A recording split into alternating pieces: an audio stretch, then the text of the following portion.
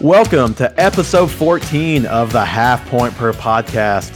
I'm your host, Evan Riggs, joined once again by my co-host, Dalton Willie, and producer, Johnny Pham. Dalton, I feel like we had to wait a couple days this week. We wouldn't have been in the right frame of mind on Tuesday with all of the injuries, all of the devastation across football this last weekend to record. We had to push it to a Thursday. It was just too much. Yeah, I mean, week 2 was just incredibly depressing. The number of players that went down, the big names from Saquon to CMC.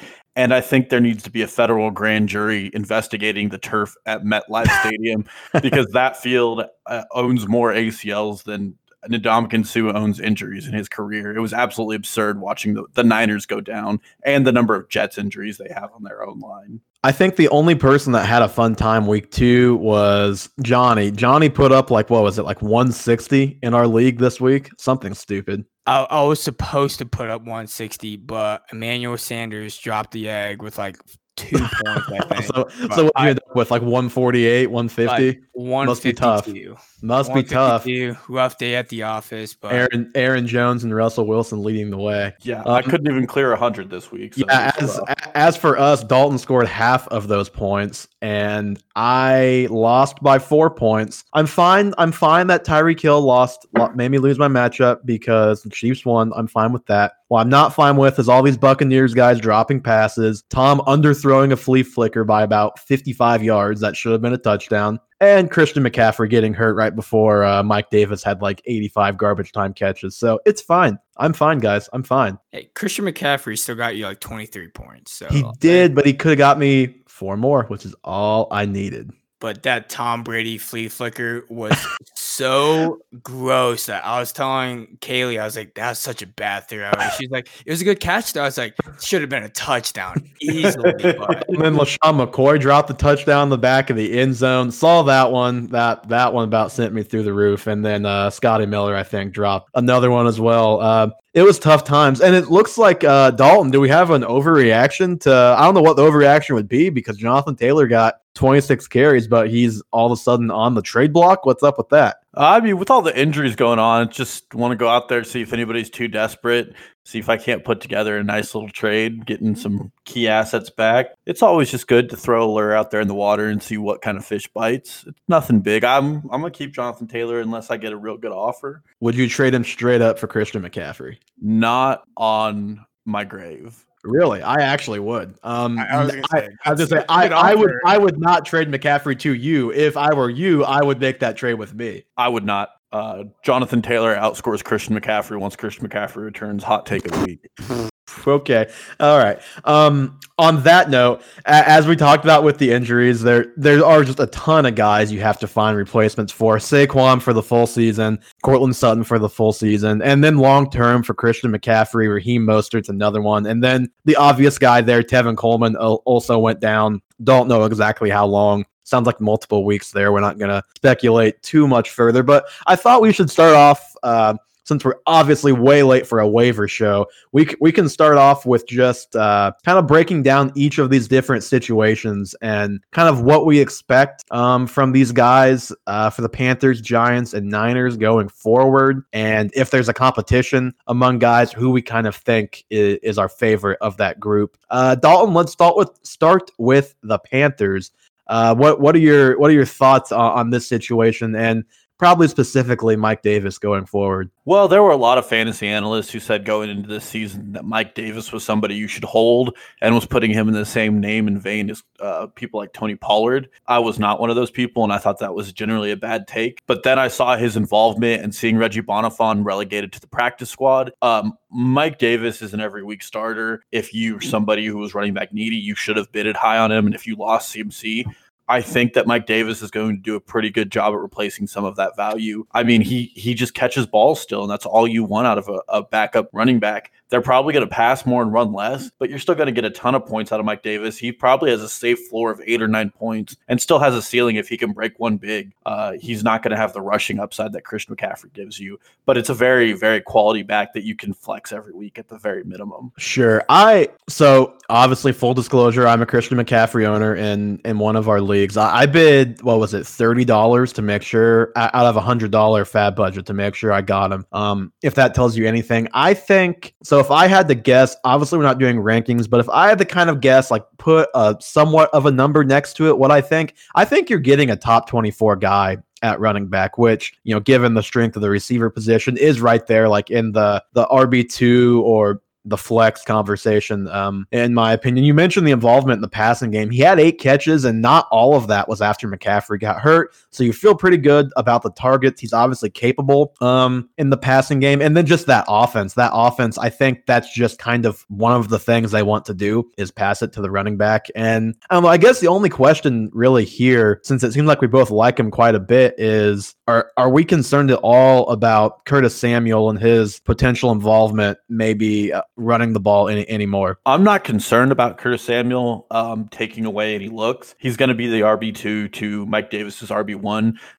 I do think that Curtis Samuel is another guy that's available on a lot of waivers that you should be considering. I think his involvement in the overall game plan of that team is going to increase. I think that his usage could get more interesting, close to what we saw at Ohio State. But as far as a boon to Mike Davis, I don't think he's going to be much of that. Yeah, I'm with you. And we see headlines like offensive coordinator wants to get Curtis Samuel more touches, and it's like Mike Davis, he's not Christian McCaffrey. Obviously, nobody is, and very few guys are true workhorses. Where if Mike Davis gets 70% of the touches, like, you're happy with that. Like, that's more than a lot of running backs that you're playing. So I'm not worried about it really at all. And I guess I do agree with you that if you have the spot, Samuel is not a bad stash, especially if something were to happen to Mike Davis, then he really becomes valuable, obviously. But at the same time, if you happen to be a McCaffrey owner and you invested in Mike Davis, there's probably almost no chance you can invest in a third running back on that team.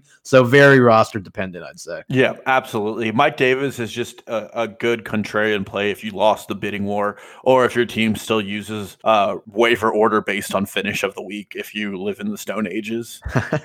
And I do actually think when Mike Davis, when he was kind of a thing in Seattle a couple of years ago, he shows some decent pop in the ground game. I think he's an okay player. Yeah, overall, Mike Davis is he's a quality back. I mean, he's definitely a starter replacement back, but it's not one of those worst situations, which I think we're going to be getting to, like the New York Giants, where there's nobody you really want to roster, but you have to roster somebody. Yeah, so the New York Giants. Again, Saquon goes down. So what? If you're just comparing situations, and maybe if you were trying to figure out what you want to bid fab-wise, unless you're the McCaffrey owner, maybe the Giants situation was a more valuable one for you because it's a year-long thing. Like, you have that guy for a full year if it works out, whereas Mike Davis, it's probably a month, 6 weeks at the most, I would guess. But out of those two guys, I'd say Dion Lewis and Devonta Freeman are the main two. I know you mentioned Wayne Gallman in your waiver column, but I'm not a big Wayne Gallman guy. Well, I'm not a big any of these guys guy, really. But if you had to pick one, or I guess just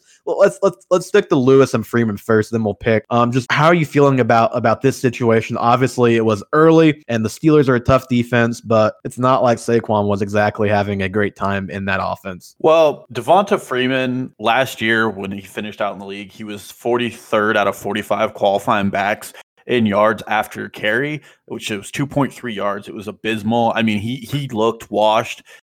He only got a $3 million deal, which I found slightly funny because he was supposedly holding out for a bigger deal. Well, and that's why then his agent came out and said that he took less money because he liked that situation. So who knows what to really believe? Yeah, well, and there's nothing to like about that situation. Playing time, that's about it. Yeah, I've never seen an agent lie more in their life right there. But overall, it's just this backfield's not going to be fantasy valuable in my opinion at all. If you were one of the lucky people who maybe had held Freeman hoping he ended up in a better situation like Tampa Bay, you're not going to drop him now. But I think Dion Lewis gets the passing down work. I think Devonta Freeman gets the first and second down work. Wayne Gallman mixes in there. In my waiver article, I was pretty bullish on Wayne Gallman getting the first and second down work, but I think Freeman kind of changes that narrative a lot. Mm-hmm. Overall, it's probably going to be an RBBC. I don't think we're going to have them committing to one back. And then at the same time, the offensive line, I know they've had 2 tough games, but they look pretty putrid up front. They haven't been good run blocking. Daniel Jones hasn't looked like a good passer either. No, he's looked terrible, actually. And then you lose Sterling Shepard as well. So there's just this offense is, all steam ahead towards a bottom 12, bottom 10 offense in the league. And there's just not a lot of upside in it. If you're desperate, you're probably going to run one of these guys out this week. But I don't think any of them return value. The New York teams could really be competing for Trevor Lawrence in a couple of months. We'll see. Yeah, I think what I would say on this situation is both guys, to me, I would favor Freeman slightly because I do agree that I think he's probably the favorite for more of the early down work. And I do think that last year he showed a little bit more on the field than Dion Lewis did. That's not necessarily saying a ton. I don't think either guy was really very good last year. Freeman was okay. Relative to your expectation of where you drafted him last year, it did not work out. But I think he was okay last year. And I don't know. To me, these guys are both like Freeman's probably a top 36 guy for me, and Dion Lewis top 40, top 45. I'm not excited about starting either guy. In our league, Dion Lewis went, nobody bid on him, so I have the extra spot, and he's just sitting on my bench right now. Kind of gonna see what happens there. I will say that if you already had Freeman, or since he was technically not on a team, he probably wasn't locked in your league. So whether or not you can drop guys who aren't locked on your benches, or you had a Saints guy you could drop like Eli did in both of our leagues, actually pull it off in different ways. I would say if you can trade Freeman for anything before he plays, I would not be opposed to that at all, because there might be a Saquon Barkley owner out there who is desperate and overvalues him. Yeah, I think Freeman is a sell high. We haven't even seen him touch the field, and I think you need to sell name value here to your league. Mm-hmm. There could be some desperate Christian McCaffrey owners who maybe aren't as sharp as they need to be, and you can try to do maybe a 2-for-1 and get CMC and put him on your bench. Other guys I'd be shooting for, Melvin Gordon. I think his stock's trending up. He's a good trade low target. Myles Gaskin is actually, watching tonight's game even, he's 71% snap share in the first half of the Jaguars-Dolphins game. I would even trade Freeman for Myles Gaskin at this point, because there's a more defined role there, and he doesn't look half bad. And if you read waiver wire article from our Substack week 1, you are a Myles Gaskin owner. Fair enough. Okay, from a terrible situation to a pretty good one if we can nail down a guy in the 49ers. Obviously, I mentioned Raheem Mostert. He's out for a little while. Tevin Coleman, it sounds like at least a couple of weeks, so probably not too long for him, but you can get a couple of weeks out of one of these other two guys, either Jerick McKinnon or Jeff Wilson. Dalton, if you had the pick between these two, which back do you prefer? This is a tough one, and I'm going to lean towards Jeff Wilson, and it has nothing to do with Jerick McKinnon. It has to do with his usage. Even with Raheem Mostert out last week, they still limited Jerick McKinnon. You can read more about it in my waivers article, but he didn't get a lot of snaps even without Raheem Mostert. It was really Jeff Wilson who was on the field more frequently. Jeff Wilson's going to get the first and second down carries. I think overall, and because they're playing on the MetLife turf again next week, San Francisco is going to be very careful with Jerick McKinnon, because I think Kyle Shanahan really likes him. They don't want him to get injured. They've lost, 2 full seasons of a 4-year contract on the guy already. He still is probably the better long-term hold, but next week, I think Jerick McKinnon is going to return more value. Jeff Wilson's going to return more value. Jerick McKinnon is probably a better long-term value. I think that Tevin Coleman's probably going to end up on the IR, and Jerick McKinnon's going to be getting more work in the future. But next week, if you're in immediate need, Jeff Wilson's the better short-term and Jerick McKinnon's the better long-term value. That's really how I'm looking at the situation. I think next week overall, the 49ers are going to be very conservative with who they even put on the field. I don't think Kyle Shanahan wants anything to do with MetLife Stadium. We'll see. We'll see if anything happens with the turf between now and when they play. I'm going to go with McKinnon on both fronts, short-term and long-term. Number one, just because it's so hard. I get what you're saying, and you could be right, but it's just a total dart throw as to what they're actually going to do usage-wise. And it's tough to extrapolate from the end of that game the other day, because, it wasn't even though the Niners had 85 guys injured, the Jets never even made that thing close. So they could do whatever they wanted to pretty much down the stretch and ride Wilson. I think if you're playing Wilson, you have a real chance of getting a 4 carry for 10 yards line, and you just better hope you get 2 touchdowns with it, which is very possible. But he's got a lot more downside. McKinnon, you at least you feel pretty secure in the workload. I think he's the better back, the more complete back. He's just not as good between the tackles, obviously, so he's not going to be the goal line guy. But I'm going to go McKinnon here. I still think overall, out of all of these guys, I'd say Mike Davis is probably top dog, who I'm most excited about, and then McKinnon next, and then those Giants guys after that. I would probably agree with that. I do think if McKinnon's still available in your league and you have the opening, he looks like that freakish spark athlete we saw in Minnesota 3 years ago. He really broke open some of those runs. He's shifty. He's fast. I think Kyle Shanahan's falling in love again and seeing what he wants to see. And I think with the going down of Tevin Coleman, there's a good chance McKinnon could even compete with Mostert for that top dog role. Yeah, no, it's very possible. But okay, well, let's move on.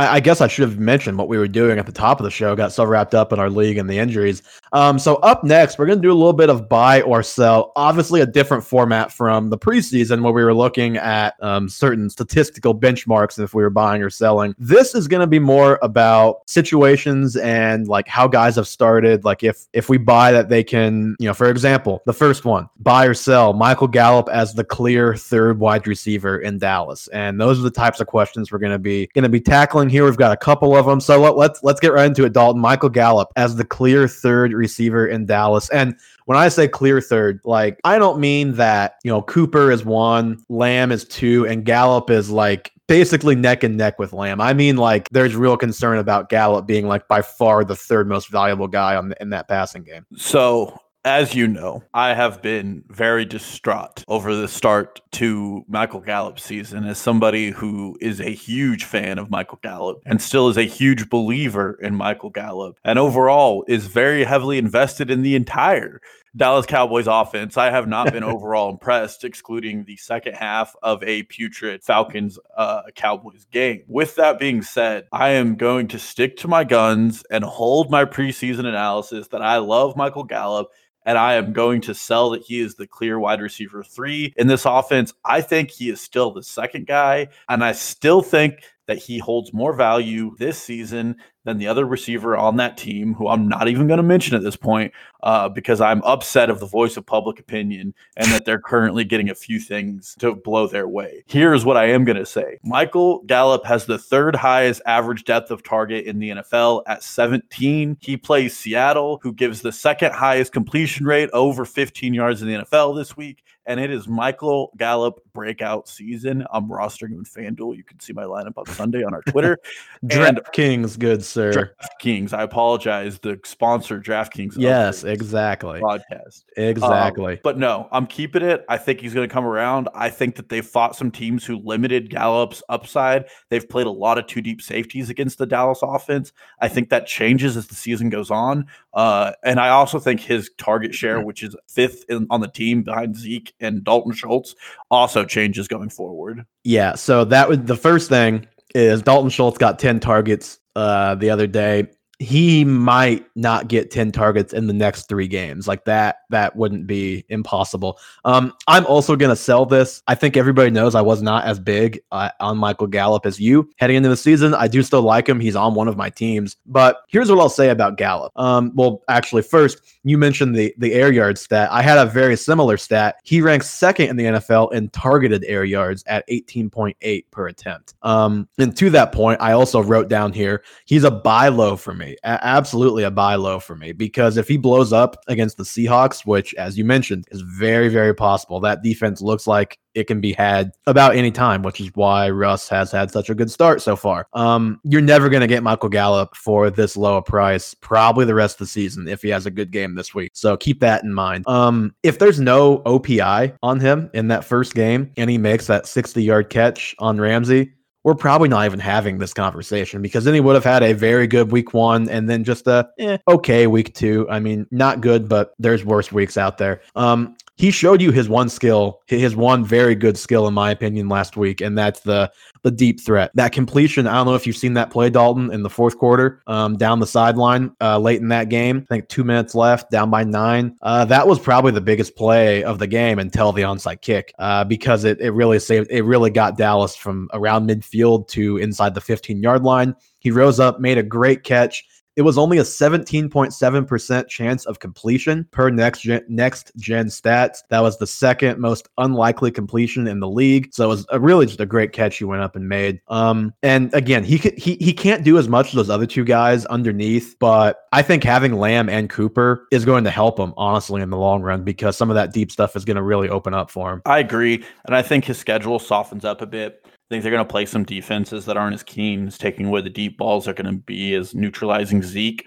And overall, what's very encouraging, I think we saw Mike McCarthy's comment today where he said they're not going to try to control the game, which no fantasy player likes to hear. He said they're going to try to score the most points in the game. So hopefully, I talked a lot about Mike McCarthy's usage of his team in the preseason. It looks like he's still a very pass-heavy coach, and it looks like they want to really throw the ball often, which is just more encouraging to Michael Gallup's long-term fantasy viability. If Evan wasn't the owner of him in the league where I want him, I would have traded for him by now. Unfortunately, Evan's keen enough to not give he's on the trade block, but that's really mostly because I have Deebo Samuel coming off IR next week. Really need to make a 2-for-1, otherwise we're going to have to make a tough decision on the old roster. Yeah, well, I already shot my shot trying to get him from you, and it didn't look like it was going to go through. I mean, you made a sarcastic offer, it seemed like, so I'm not really sure that was a shot. Johnny, real quick before you go, Gallup is your guy. How do you feel about him? I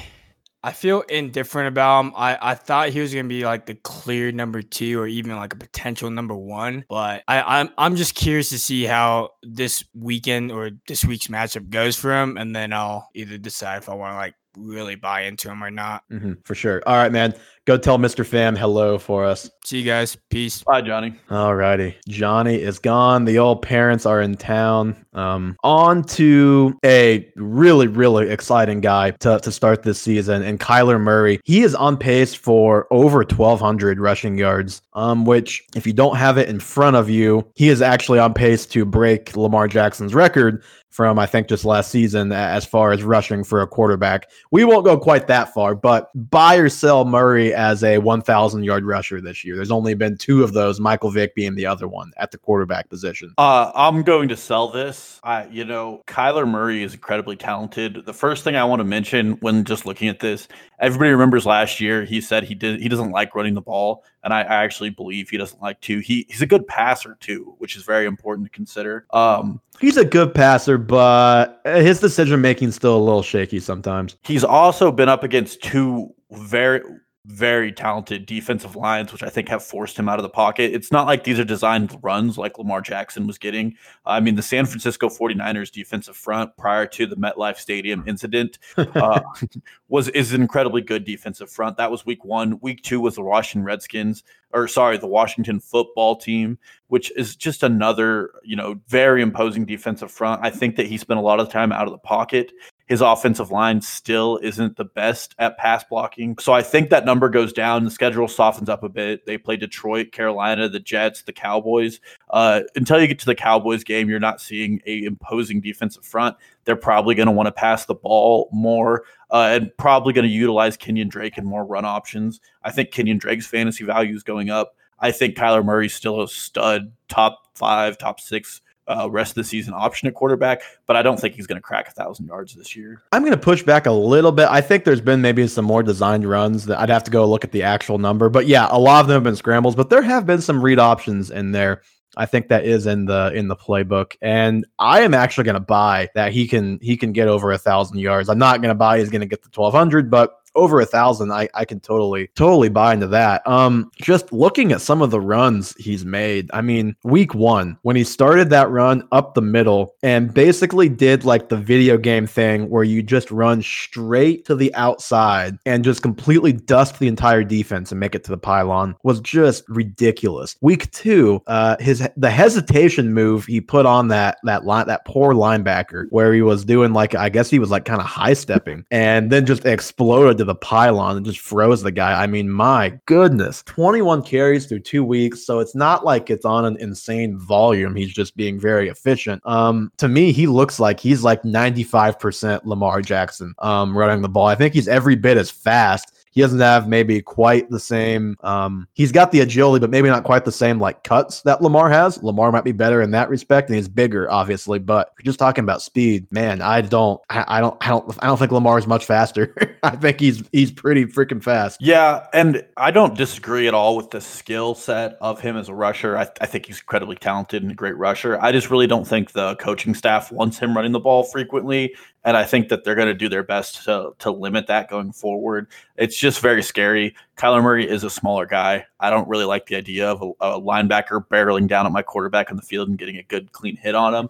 And I think that the coaching staff's going to go in line with that. I think he's a shoo-in for, 800 rushing yards, but I think 1,000, you're kind of pushing the envelope a bit. I wish I had the stat in front of me, and I don't think it's probably going to be easy to find, but I don't know if it was just week 1 or maybe it's both weeks, but he's been tackled actually very little on his runs. Like, I think he was only hit by a defender 4 times in week 1, and I don't think it was much more than that in week 2. And I think most of those were on dropbacks. And obviously, this could be a little bit of a crutch argument, but you think about his background, baseball player, no problem with the sliding technique from Kyler Murray. I think he's pretty smart about avoiding the hits. I'm not as concerned about him getting hit as some other guys because he's so quick, so elusive, and he's been pretty smart about avoiding that so far. Yeah, and so far it's been a good look, but it's just going forward, he's averaging about 9 rushing attempts a game. I think that number has to go down.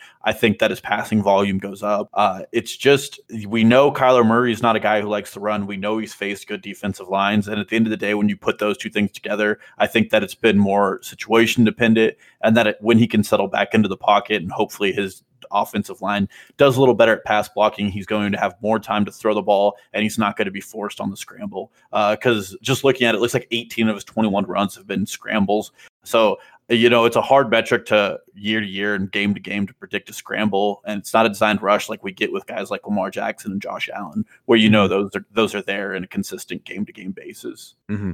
Sure. Yeah, maybe for a future newsletter, if Murray keeps this up, I'll try and find the stat on how many times he's actually been tackled, because I really wish I had it. I know I just heard it on a podcast, and so I don't remember it. But yeah, good stat on the scrambles. I honestly thought it was a little more read option than that, but I guess we'll see what happens there going forward.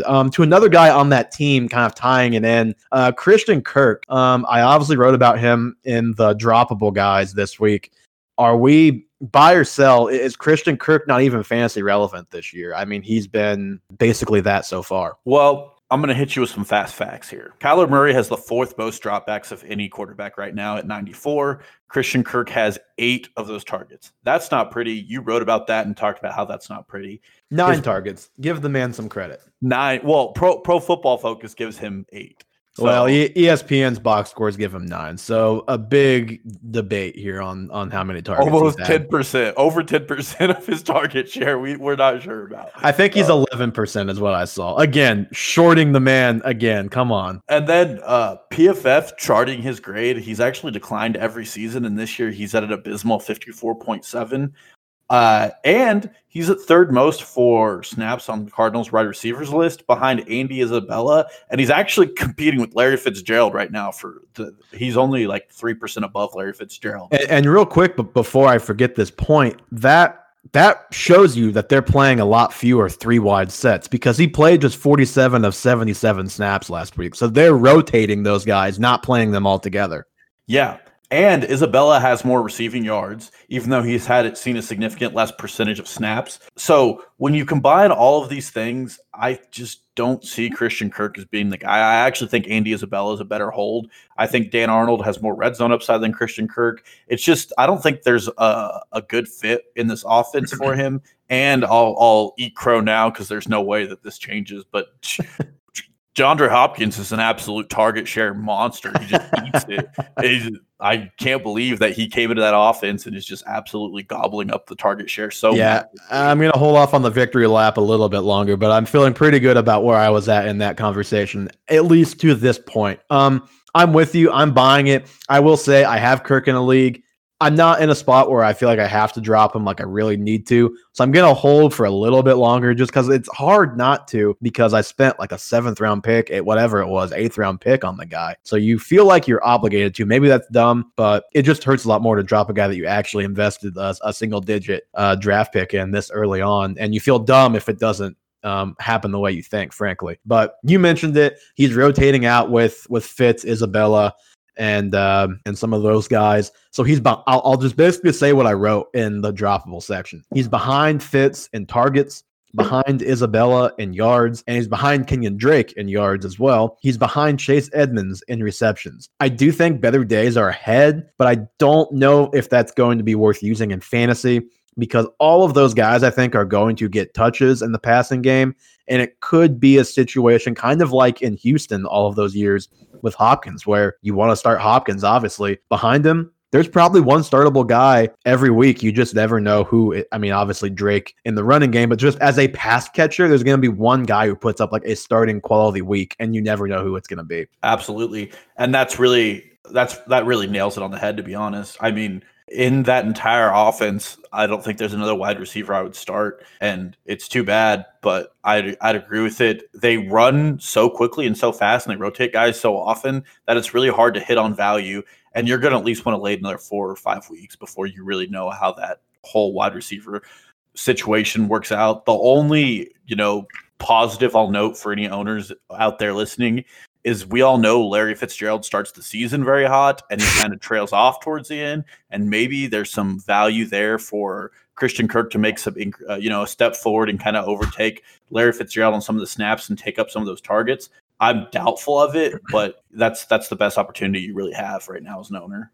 For sure. Okay, let's skip the Kareem Hunt. We'll save your guy for last, Dalton. Kareem Hunt, are you buying or selling that he is now an every week no-brainer in your starting lineup in fantasy football? Anybody who is a avid listener of the podcast will know that I mentioned Kareem Hunt as a bust.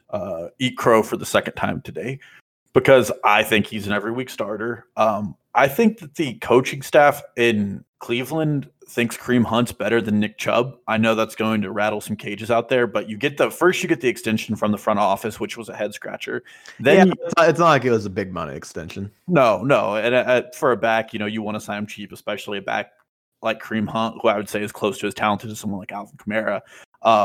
But he is the guy he's not game script dependent. I think Nick Chubb is. Nick Chubb is the back they use when they're leading. But we saw in the first game against Baltimore that Kareem Hunt clearly has a role when they're down because of his pass catching ability, and he still can rush the ball effectively. The next week against the Bengals, when they were well ahead of the game, they still relied on Kareem Hunt for some drives. So I think that he is the back to own because he's going to be less game script dependent. I think Nick Chubb probably has more ceiling weeks, but he also probably has a lower floor. I think that Kareem Hunt's a great flex option in fantasy leagues as well, because he probably has a good floor ceiling combo of like 8 to 24, which makes you feel pretty comfortable about him in that position. I don't know where your thoughts are on that. So that situation's weird. You mentioned that Bengals game. He was definitely the closer. And then you mentioned it's not like that game was like out of reach.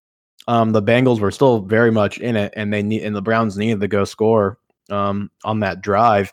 Before the fourth quarter, it was more like 70-30 in favor of Chubb. It was pretty much flipped in the fourth quarter in a game that wasn't over. So can't really draw any conclusions from that yet, but just an interesting note, something to follow. I am also buying that Hunt is an every week starter for me.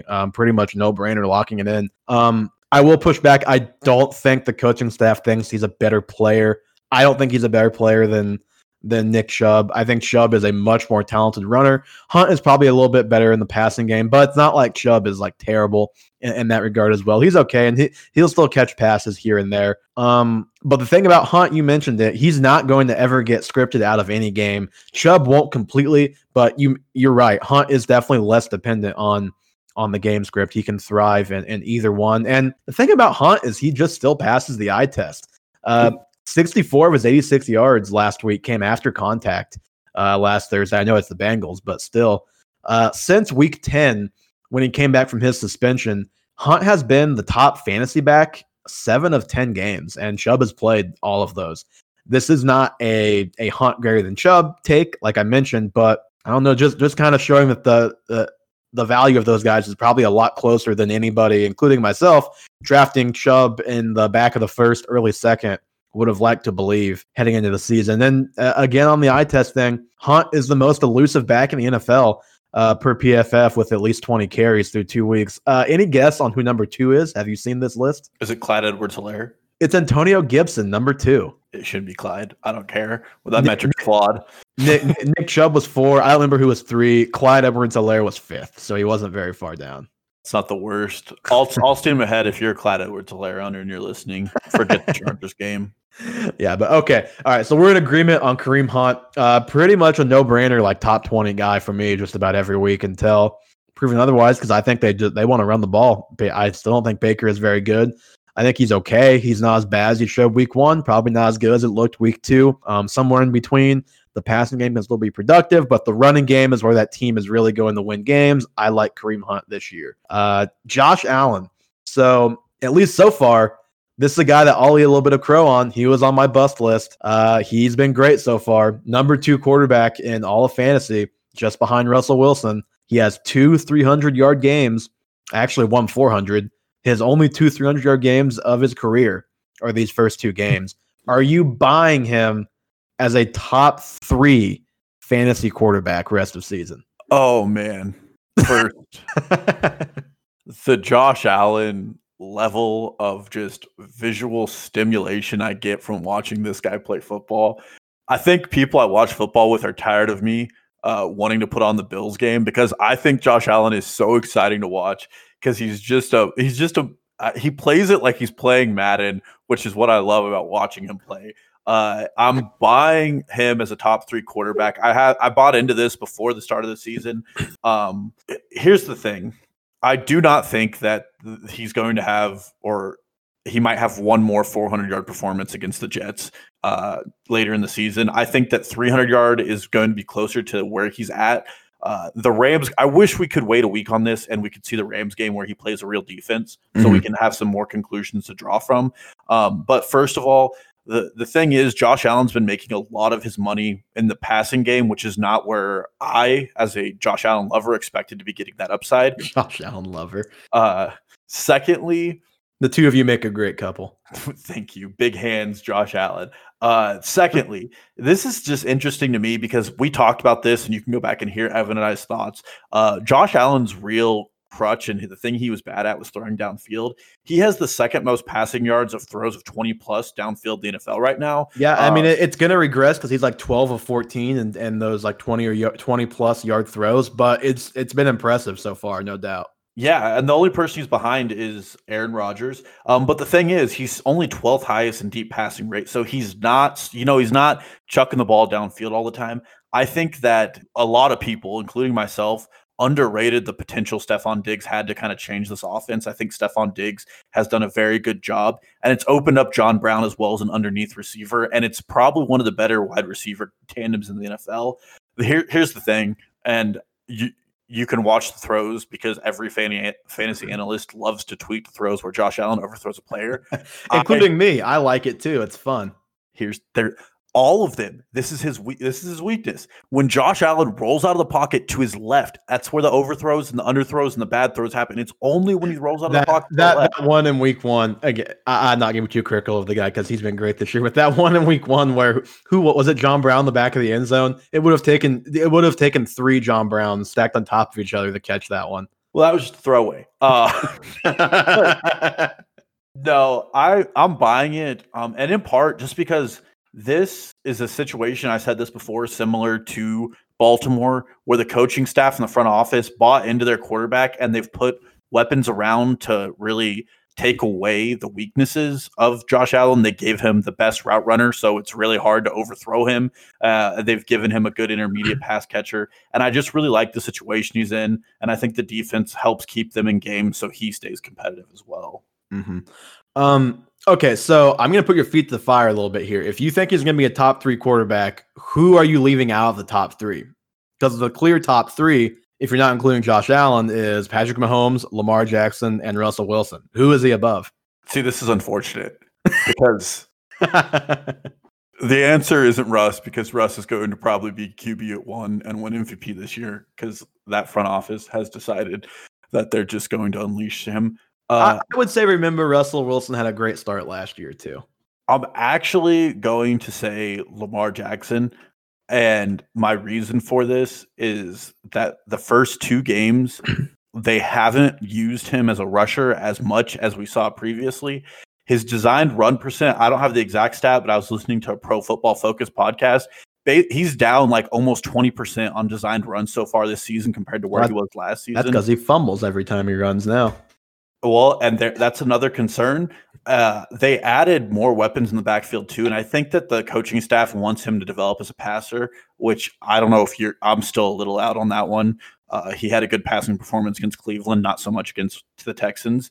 And I think Cleveland's a suspect defense after what Joe Burrow was able to put up, 300 yards on 60 passes. But if you don't see his designed run percent stay high, he doesn't have the same big-time throw potential that Patrick Mahomes has, which is just absolutely absurd. We saw it with Tyreek Hill.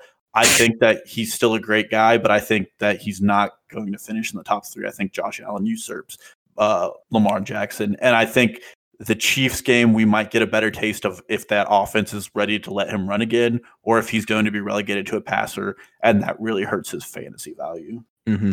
So, okay. I'm going to sell this one, but not as hard of a sell as you would think. Like, if you asked me, because like I am as a bust, and a bust as a quarterback going in the mid rounds meant like I thought he was more a top 10 to 12 guy than top 6, like he was being drafted. If you asked me today, I would say I for sure buy him as a top 6 guy. He's been great this year. I mean, even as a big skeptic, I'll definitely admit that. As you mentioned, there were some misfires in week 1. The one that John Brown in the back of the end zone stands out. But last week, he was just throwing bombs down the field all last week. Just hitting Diggs left and right, just torching the Dolphins. I mean, obviously it's the Dolphins, but still, it was impressive. He's never really done that before, no matter who the opponent was. So you've got to give him credit. You mentioned it. I think that Diggs' presence has made a bigger difference than we would have anticipated. And I think you're seeing that both ways. I think you're seeing that in Minnesota. They're struggling without him on the outside, trying because I mean, it's kind of what we've seen with the Steelers where it's just Juju. They need that guy on the outside, which is why Deontay Johnson is such a revelation for them this year, why the Vikings are missing Stephon Diggs, and why Stephon Diggs is helping the Buffalo Bills so much and John Brown so much. I will say that if you can get like an amazing trade for any, maybe not, it's harder with a quarterback, but if you can get like a great trade for Diggs or for Brown, I'd be willing to listen because if they could still be very good, but you might be able to get more than they're worth at this point. But like you mentioned the Rams, I think we're really going to find out.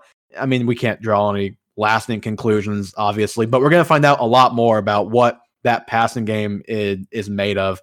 But they've really turned into a pass-heavy team, and for me, that's a big blow to both of those running backs. Obviously, the fact that Moss and Singletary are close to a committee is a little bit of a blow to Singletary. Not entirely unexpected, but what is unexpected is they are not a run-first team right now, and that's really hurting a guy who I loved preseason to kind of take this into a different direction. Yeah, well, and then to talk about their run game, that's probably one of the biggest surprises of the season, that the Bills are a pass-heavy team, especially because if you were looking at the 2 first games they played against the Jets and against the Dolphins, you would say to yourself, wow, they're going to just pound the rock after they go up. Yeah, it's like they don't even have to pass the ball. Why would they not run the ball? Yeah, but it looks like something in the offseason that coaching staff bought into Josh Allen as a passer, and they want to see him do it, which is great for me and great for his MVP odds. I will say the run blocking overall has been suspect in Buffalo this season. I think I've seen a lot of getting hit behind the line of scrimmage for Moss and Singletary. I think rest of the season, though, those guys still have value. They're definite buy lows. This week, Singletary could have a big game with Zach Moss. I think he has turf toe and might miss. Singletary is a nice daily play this week, I think. Yeah, but if they're in your league, I'm not totally against rostering or going after one of those guys right now because their owners are probably feeling a little spent. My reasoning behind that is that the Bills look like they're going to be one of the top 12 offenses in the NFL, and it's always a good thing to have it back on those teams. Mm-hmm. I think they're at least flex value still. So back to Josh Allen for a second. He is one of only 4 quarterbacks in the history of the league with 6 passing touchdowns and no picks through 2 weeks. Mahomes, his MVP year, Tom Brady 2015, and Peyton Manning 2013 are the three others. So regardless of opponent, that's good company for sure. But okay, so what I will say is we made a lot of preseason bets. We haven't made any bets in season. I want to bet you straight up that Lamar Jackson, from this point forward, not including weeks 1 and 2, from this point forward, I bet you that Lamar Jackson outscores Josh Allen in fantasy. God, that so favors you, but I can't say no. How does that favor me? You said he's a top 3 quarterback going forward. I'll take it. It's fair. Fair is fair. I'll take those odds. If Josh, you're listening, I invested so much money in your success and your upside. So I'm typing this down. Josh Allen outscores Lamar Jackson. I think I don't have to put who bet what. I think we all know who's on what side when it comes to this bet. Make sure Johnny gets that in the Google Doc. I will say, surprisingly, despite everything, the Raheem Mostert, Jonathan Taylor bet somehow worked out in my favor with both guys just balling out of their mind. Yeah, well, the injury, the Mostert might throw a MetLife Stadium had other things to say. Yeah. Okay. Anything else on your Buffalo Bills and your guy Josh Allen? No, I'm very excited for the Rams game, though. I think we're going to get a better understanding of where both those teams stand. It's an underrated 2-0 matchup. I know everybody wants to see Ravens against Chiefs, but I think Rams against Bills are two teams that could end up in the NFC and AFC championships, have well put together rosters. I will say, and this was an interesting note I listened to from PFF, Ian Hurwitz made a great point, and I loved it. It's that it looks like Jared Goff is the kind of quarterback who can't go out and make plays on his own. And somehow Josh Allen turned into the quarterback who can really shoulder his offense and go out and make the plays for it, which is very interesting because 2 years ago, people were ready to throw Josh Allen under the bus. And Jared Goff was, crowned the next Tom Brady of the league. And I think that we've just seen a little bit of a changing of guard there. Just shows you how fast the NFL is to change. Yeah. So I'm glad you brought up the Rams because we originally had thought about doing a show where we just kind of looked at the situations that had surprised us so far, turned out better or worse than we were thinking through 2 weeks. And the Rams are one of the more interesting ones to me.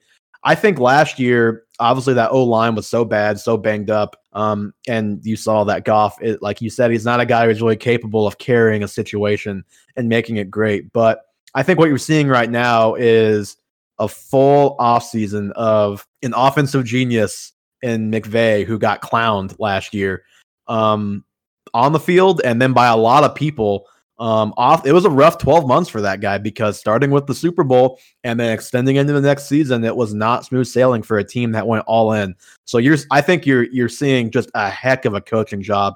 Just all of the play action. Goff doesn't even have to make reads on a lot of these. You get Robert Woods wide open. You get Tyler Higbee wide open for 3 touchdowns. It's been really fun to watch. And while we're on the topic, we didn't plan this, but I'm curious your thoughts. If Darrell Henderson is the only guy in town this week, both those backs are missing.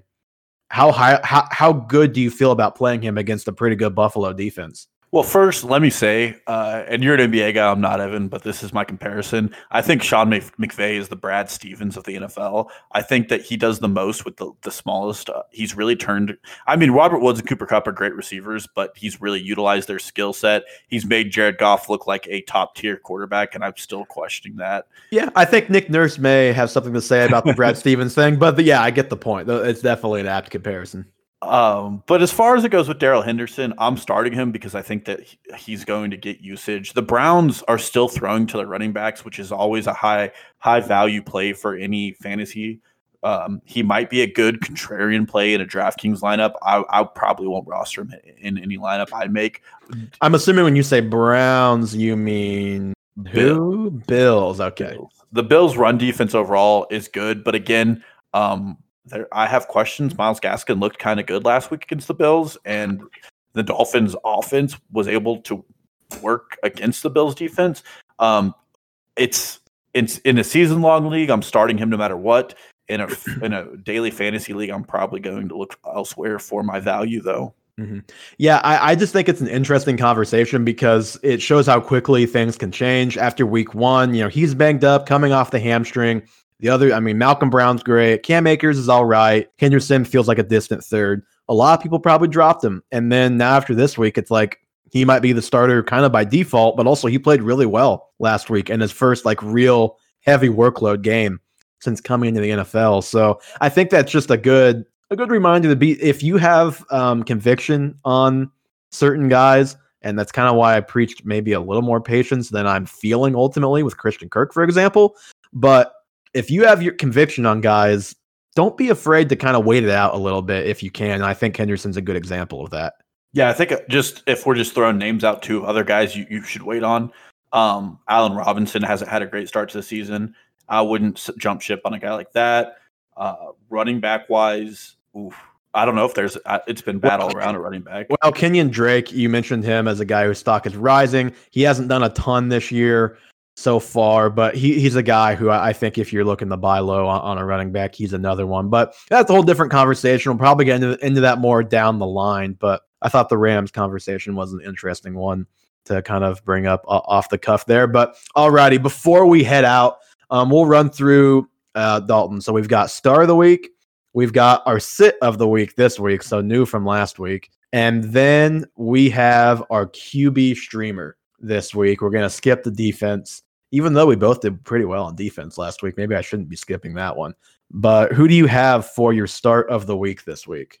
My Start of the Week is Ryan Tannehill. He plays an absolutely tragic Minnesota Vikings defense. That might be we were talking about this a minute ago. That might be one of the biggest surprises of the season is absolutely how bad Minnesota looks in every facet of the game. Just goes to show you that you can't rely on a running back to win you games, no matter how good Dalvin Cook is. But Ryan Tannehill, he threw for 4 touchdowns last week. He picked up where he left off last season, which was being a highly efficient quarterback per drop back, and he's also done it without his starting wide receiver 1 and AJ Brown for almost 2 games. So I am incredibly surprised with Ryan Tannehill. We touched on him once in a pod, but we haven't done a lot. I think if he is a guy who's still available in your league, you should roster him, especially if you're still running out of Matt Stafford or Drew Brees. Those are probably guys to jump ship on at this point. I think Ryan Tannehill is just it's just another notch in the belt that is Adam Gase being a horrible coach and ruining the value of so many players. And I think Ryan Tannehill is coming into his own. He's going to probably have another 3 touchdown game, and they're absolutely going to wall up the Minnesota Vikings. I actually, so I'm not even going to expand on that for my streamers. I'll use my second streamer then, but he was my streamer of the week, Ryan Tannehill at quarterback streamer. My Start of the Week, I just had it and it went away. Okay, so I was thinking about going Allen Robinson, but I felt like that was even though it's been a little bit rough, like you said at the beginning, that's still too obvious. So I'm going to go David Montgomery. He's probably a guy that you have not used or have tried to get away from using, if at all possible, through the first 2 weeks. I know the passing defense is really where the Falcons are vulnerable, but just overall, the Falcons are not a good defense. I don't have faith in them stopping anybody, anywhere, at any time, even Mitchell Trubisky and his offense. I think David Montgomery, if you're starting him, you're going to get a solid RB2, possibly upside for a top 12 type of day from David Montgomery this week. Yeah, David Montgomery is another big surprise. Obviously, he had the long reception last week where he looked really well on the touchdown too. So that's an interesting game as well. David Montgomery is somebody that I'm eating a little bit of crow on because I was at a void on him, especially after his injury. But it looks like he's actually going to be a good back this year. Yeah, he's looked okay so far. I'd say he's looked pretty decent. But so QB streamers. Actually, no. Let's go with the Sit of the Week first. I will actually go first. My bust this week is Melvin Gordon. Probably being ranked as a top 14, top 12 type of guy, and a guy that you probably can't get away from if you have him, especially given the carnage of last week. But with Jeff Driscoll taking over, I have zero confidence in very much of that offense.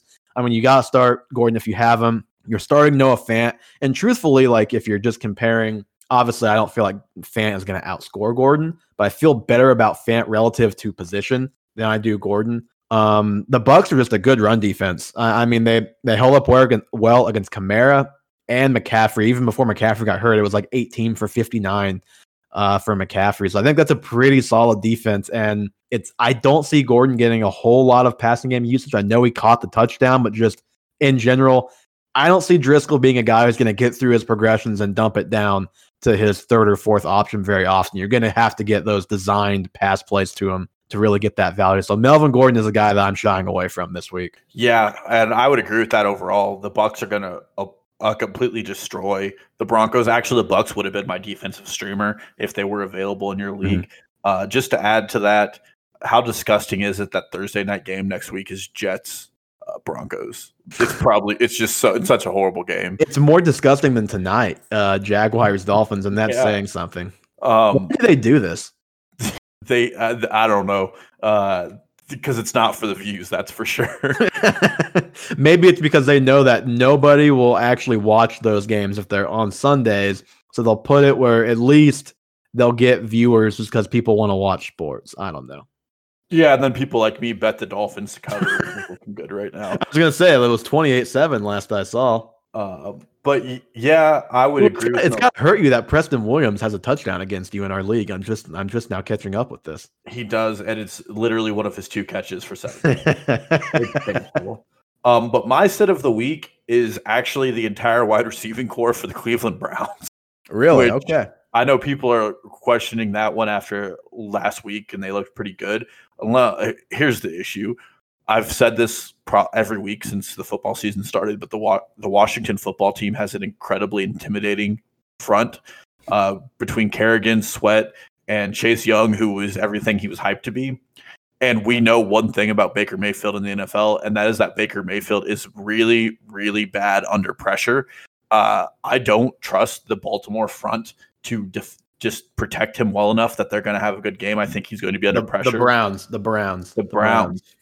Words are hard tonight. Very. But I don't think the Browns offensive line is going to protect Baker. I do think it's a game that is going to be close, so they're going to be able to rely on their run game.